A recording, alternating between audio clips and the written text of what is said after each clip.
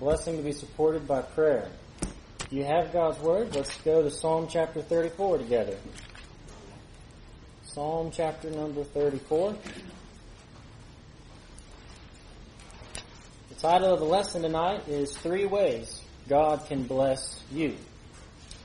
Now, if you've been a Christian for very long, you should be able to throw up your hands and say, well, there's a lot more than 3 ways that He can bless me.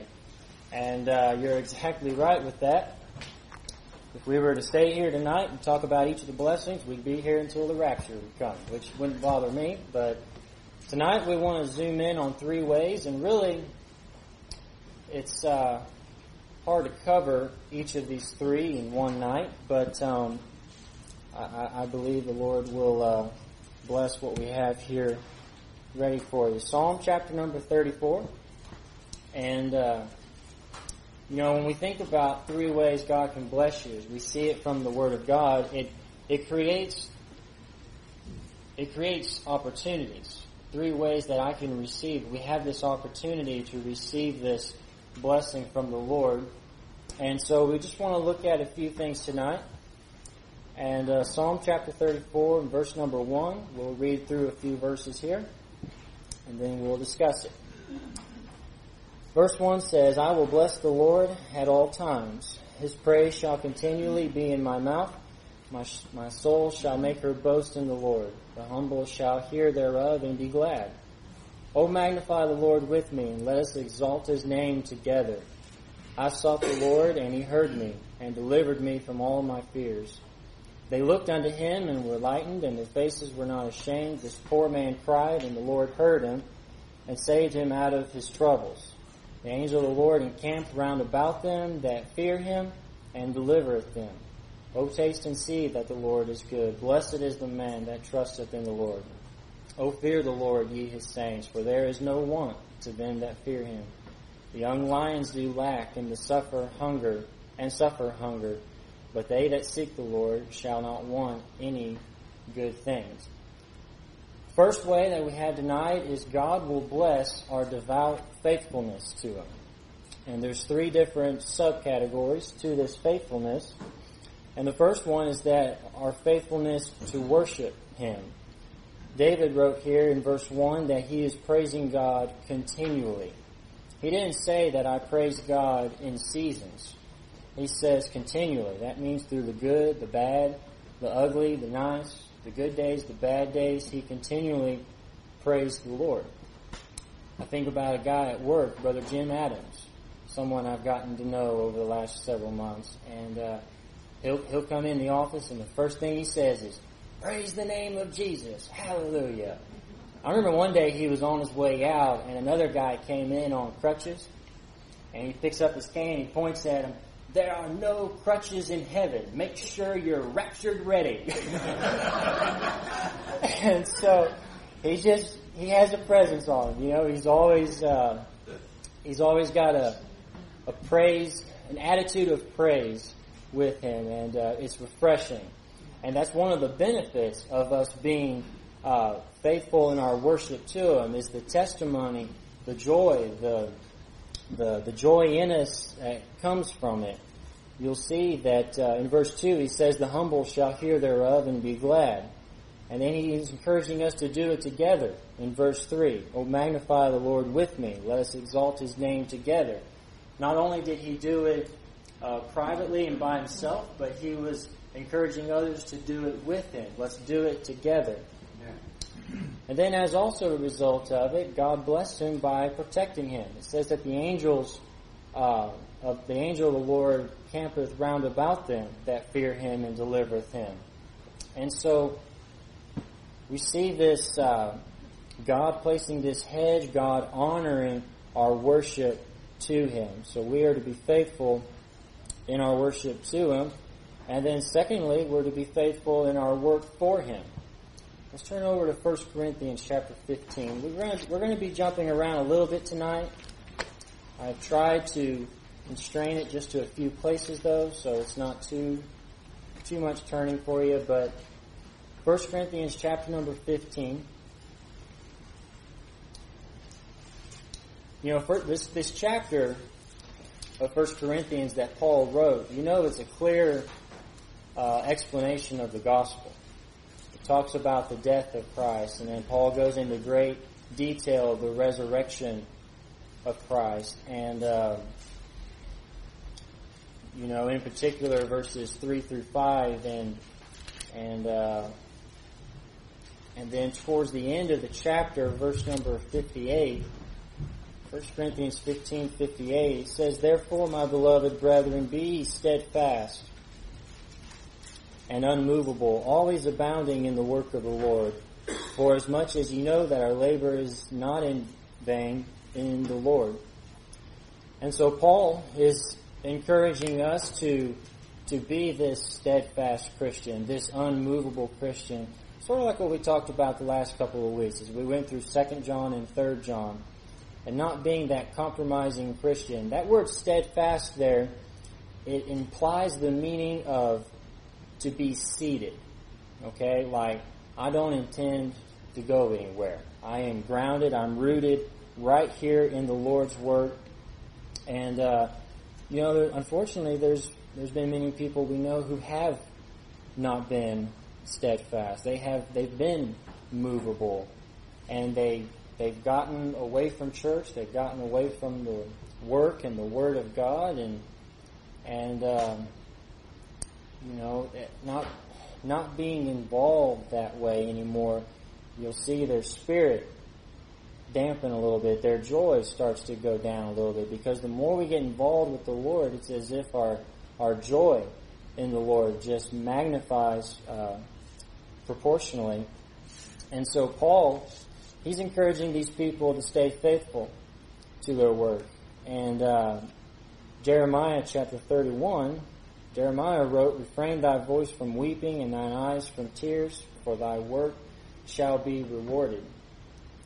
And, one important thing to note is that God's taking notes on, the work that we do. And Paul said in Philippians that I press toward the mark of the high calling of God in Christ Jesus. That pressing toward, that having that attitude, that mentality that I will keep marching with what I know to be right, with what I know to be true. And not only to be faithful in our worship to Him or in our work for Him, but then in our witness of Him. We have a witness in us, that's the Holy Spirit that we have received after being saved. And we're not going to turn there, but in 1 Peter chapter 3, Peter writes and tells us to be ready always, to give an answer to every man. That implies the meaning of us being in season, always, ready to speak. And, God, He's taking notes not only of our works, but of our witness, which you can tie the two together if you'd like. But, Paul, he also wrote in 1 Corinthians chapter 3, "Now he that planteth and he that watereth are one, and every man shall receive his own reward according to his own labor." So, I'm not going to be rewarded for the work that Brother Ed does, and Brother Ed's not going to be rewarded for the work that I do. God has He has a separated account statement for us, if you will, and we will be rewarded accordingly. And so God cares about our direction. He cares about our effort, and our effort in witnessing, and our effort in doing a work for Him. And God will bless it. God will bless it. And in these days and times, it's easy to get weary of everything that's going on. And I'll have to confess to you, there's been some times lately where my worship to Him has not been continual with Him. I found that especially around the time of the election. My joy, my spirit was dampened there for about a week. But then, once you get focused back on the joy of the Lord there, you get that peace back. The peace, we're talking about 3 ways God can bless you. It's a long list of the blessings that we have. The Spirit of God, the peace of God, the Word of God, the Church of God. And so that Spirit that witness in us, when our spirit goes down, when our joy goes down, it affects our testimony. People don't see as much, they don't see as much of that Christianity pouring out of me. When they jostle the cup, not so much Christianity is pouring out. We've used that illustration a few times. What you're full of is going to spill out when you're jostled, You remember that illustration? And so God is wanting us to be continually faithful to Him. Not only does He bless our faithfulness, but He'll bless our families.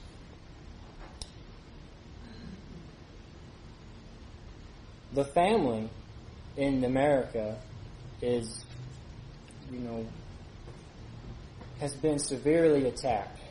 Kinsey and I have been talking about this a lot, actually, at home, as we, start the process here of raising our own family, our son, Andrew, and, just being aware of the things that were potential influences to us, and how are we going to protect him from those, and things like that. But understanding from a biblical standpoint that the family, the home, is to be structured as God has intended for it to be structured. The reason why is because He's the one that created the home. He's the one that created marriage. And teaching and following the Ten Commandments, implementing those, they're not just a pretty plaque that sits up on a wall. The Ten Commandments, they were given initially to the family. They weren't given to the government, even though the government should use them. They weren't given to the school district, even though the school should obviously implement them. They were given specifically to the family, and even more specifically to the husbands. It says in Exodus chapter 20 that thou shalt not covet thy neighbor's wife. That has the indication to me that He's talking specifically to the men, because He's expecting us to be the head of our home. That's the way He has structured it. God has founded the home, and it takes God to make a home. It doesn't take two parties getting together because they both have a 401k. Doesn't mean it's not based on school education. It's not based on occupational goals. It's based on the Word of God. And if you'll follow, a lot of people will look for a spouse because they're looking for someone in the same occupation as them. But friends, I tell you, you can get in trouble with that if you stick with the Word of God. And I'm talking to mostly people that have been married for a long time. Everybody in here's been married longer than me, if you're married. But if you'll follow the things of God and go in that direction, eventually you're going to find someone running in the same direction as you. And then that's how God has intended our homes to be instructed. And what's the greatest commandment? Jesus was asked that question in the book of Matthew. Master, what is the greatest commandment? Now, they were trying to tempt Him, of course, but He came right back and said, He quoted what's called the Great Shema out of Deuteronomy chapter 6. And what is it? Thou shalt, let's say it all together here, it's not a big fun. Thou shalt love the Lord thy God with all of thy heart, and with all of thy soul, and with all of thy mind. So, if that's the greatest commandment, does it not mean that that is the greatest sin if we don't love Him with all of our heart, with all that we have? And so that's the fundamental thing. A home built on God's standards, a home that is built around the love of God, not the love of money, not the love of your job, not the love of New Caney. What's there to love in New Caney, But anyway, that might not have been the best illustration. But, we're all in New Caney. That's right. We love the body of Christ in New Caney. It's a good point. Thank you. I needed that rebound right there. God created the home. He created the families. Our homes are to be structured according to His Word. They ought to be focused on Christ. Everything we do ought to be focused on Christ. God also created business. He put Adam and Eve in the garden, and He told them to take care of it. He placed them in charge that they had a job to do. Not only did God create the home and marriage, but He created this business, actions, hobbies. God has given us these individual skills to do different types of hobbies, and it's His desire that we use those skills to honor and please Him, and not to dishonor Him. Our families should be founded on God, focused on Christ. We ought to be faithful to one another. We say the I do's. And Kinsey and I said them about 14 months ago. We said I do to a lifetime. That we were going to be true to one another in sickness and health till death do us part. And so husbands doing what husbands are called to do, the wives doing what the wives are called to do. And Adrian Rogers said it great. He said God made us different so that He might make us one. And so filling our role as God intended us to fill it in our home. And I promise you, God will bless your home. And then being fruitful for His sake. Proverbs chapter 22 says to train up a child in the way that he should go. And when he is old, he will not depart from it. Trying to produce some fruit from our home. We dedicated Andrew, Kinsey and I, a few weeks ago or so. And the conversations that we had at home before we did that was that, we can't make every decision for Andrew in the future. We're not always going to be there. There's going to be an appropriate time when he's going to leave us and cleave unto his wife, just like what we both did with our families. But for now, it's our prayer and our goal and our aim to raise him around the Word of God and to help him get his roots as strong into the Word of God as possible, so that way when we let go of the arrow, he'll fly as straight as he can. When you make an arrow, you don't just take any random stick and tie something, the arrowhead to the end and let it go. You spend some time straightening that stick. You spend some time, you're investing, not spending, you're investing that time in that arrow so that it'll be true and fly straight. And then the other key is that we have to make sure as parents that we're not setting the target out there. We want that to be God's target out there, and that we're just making sure that He's going to go straight to that target as best as He can. And that's, from our understanding, that's our job as parents right there. And so, praying that we can be fruitful in our homes. And teaching our kids to also be focused on Christ. And God will bless that. One of the strongest office is not necessarily the president's office, but it is that office, that organization of the home. And that's why the devil has attacked it as much as he has, is because he knows if he attacks the home and brings the home down, he can bring a nation down. God will bless devout faithfulness. He'll bless devoted families. And lastly, He'll bless dedicated finances. Proverbs chapter 3. Let's turn there. Proverbs chapter number 3. Finances can be a touching topic sometimes. Proverbs chapter number 3 and verse 9. The Bible says to honor the Lord with thy substance and with the first fruits of all thine increase. There's a number of ways, possibly, I suppose, you could interpret this passage. But in my study this week and last week, the way it spoke to me, Sam, is that I owe God before I owe my taxes. And I owe God before I owe my utility bill. God wants us to honor Him, because if it were not for the grace of God, we wouldn't have anything. We sing a song every once in a while, Jesus paid it all to Him I owe. And so God desires to be honored with the first fruit of our increase. And then what's the blessing for that? Verse number 10, so shall thy barns be filled with plenty, and thy presses shall burst out with new wine. God is promising to bless if you were to give to Him. It's more blessed to give than to receive, it says in the New Testament. And so, a lot of these are big categories. The finances, the family, the faithfulness. And honestly, we could probably split those up into 3 different lessons. But I just wanted to skim the waters on all 3 of those.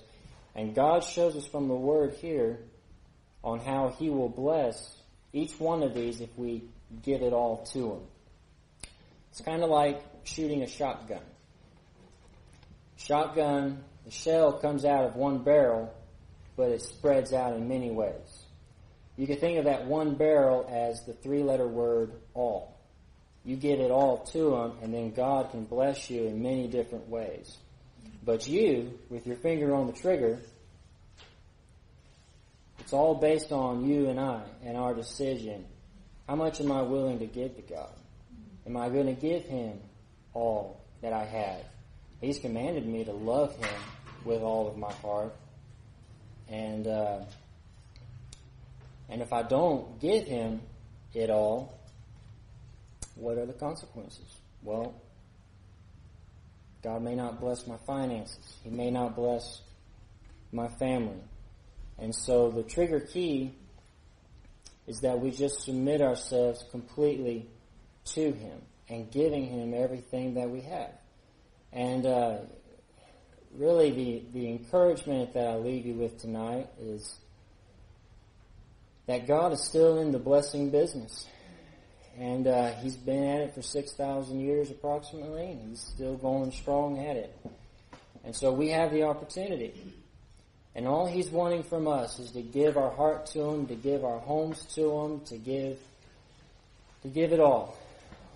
All to Jesus I surrender.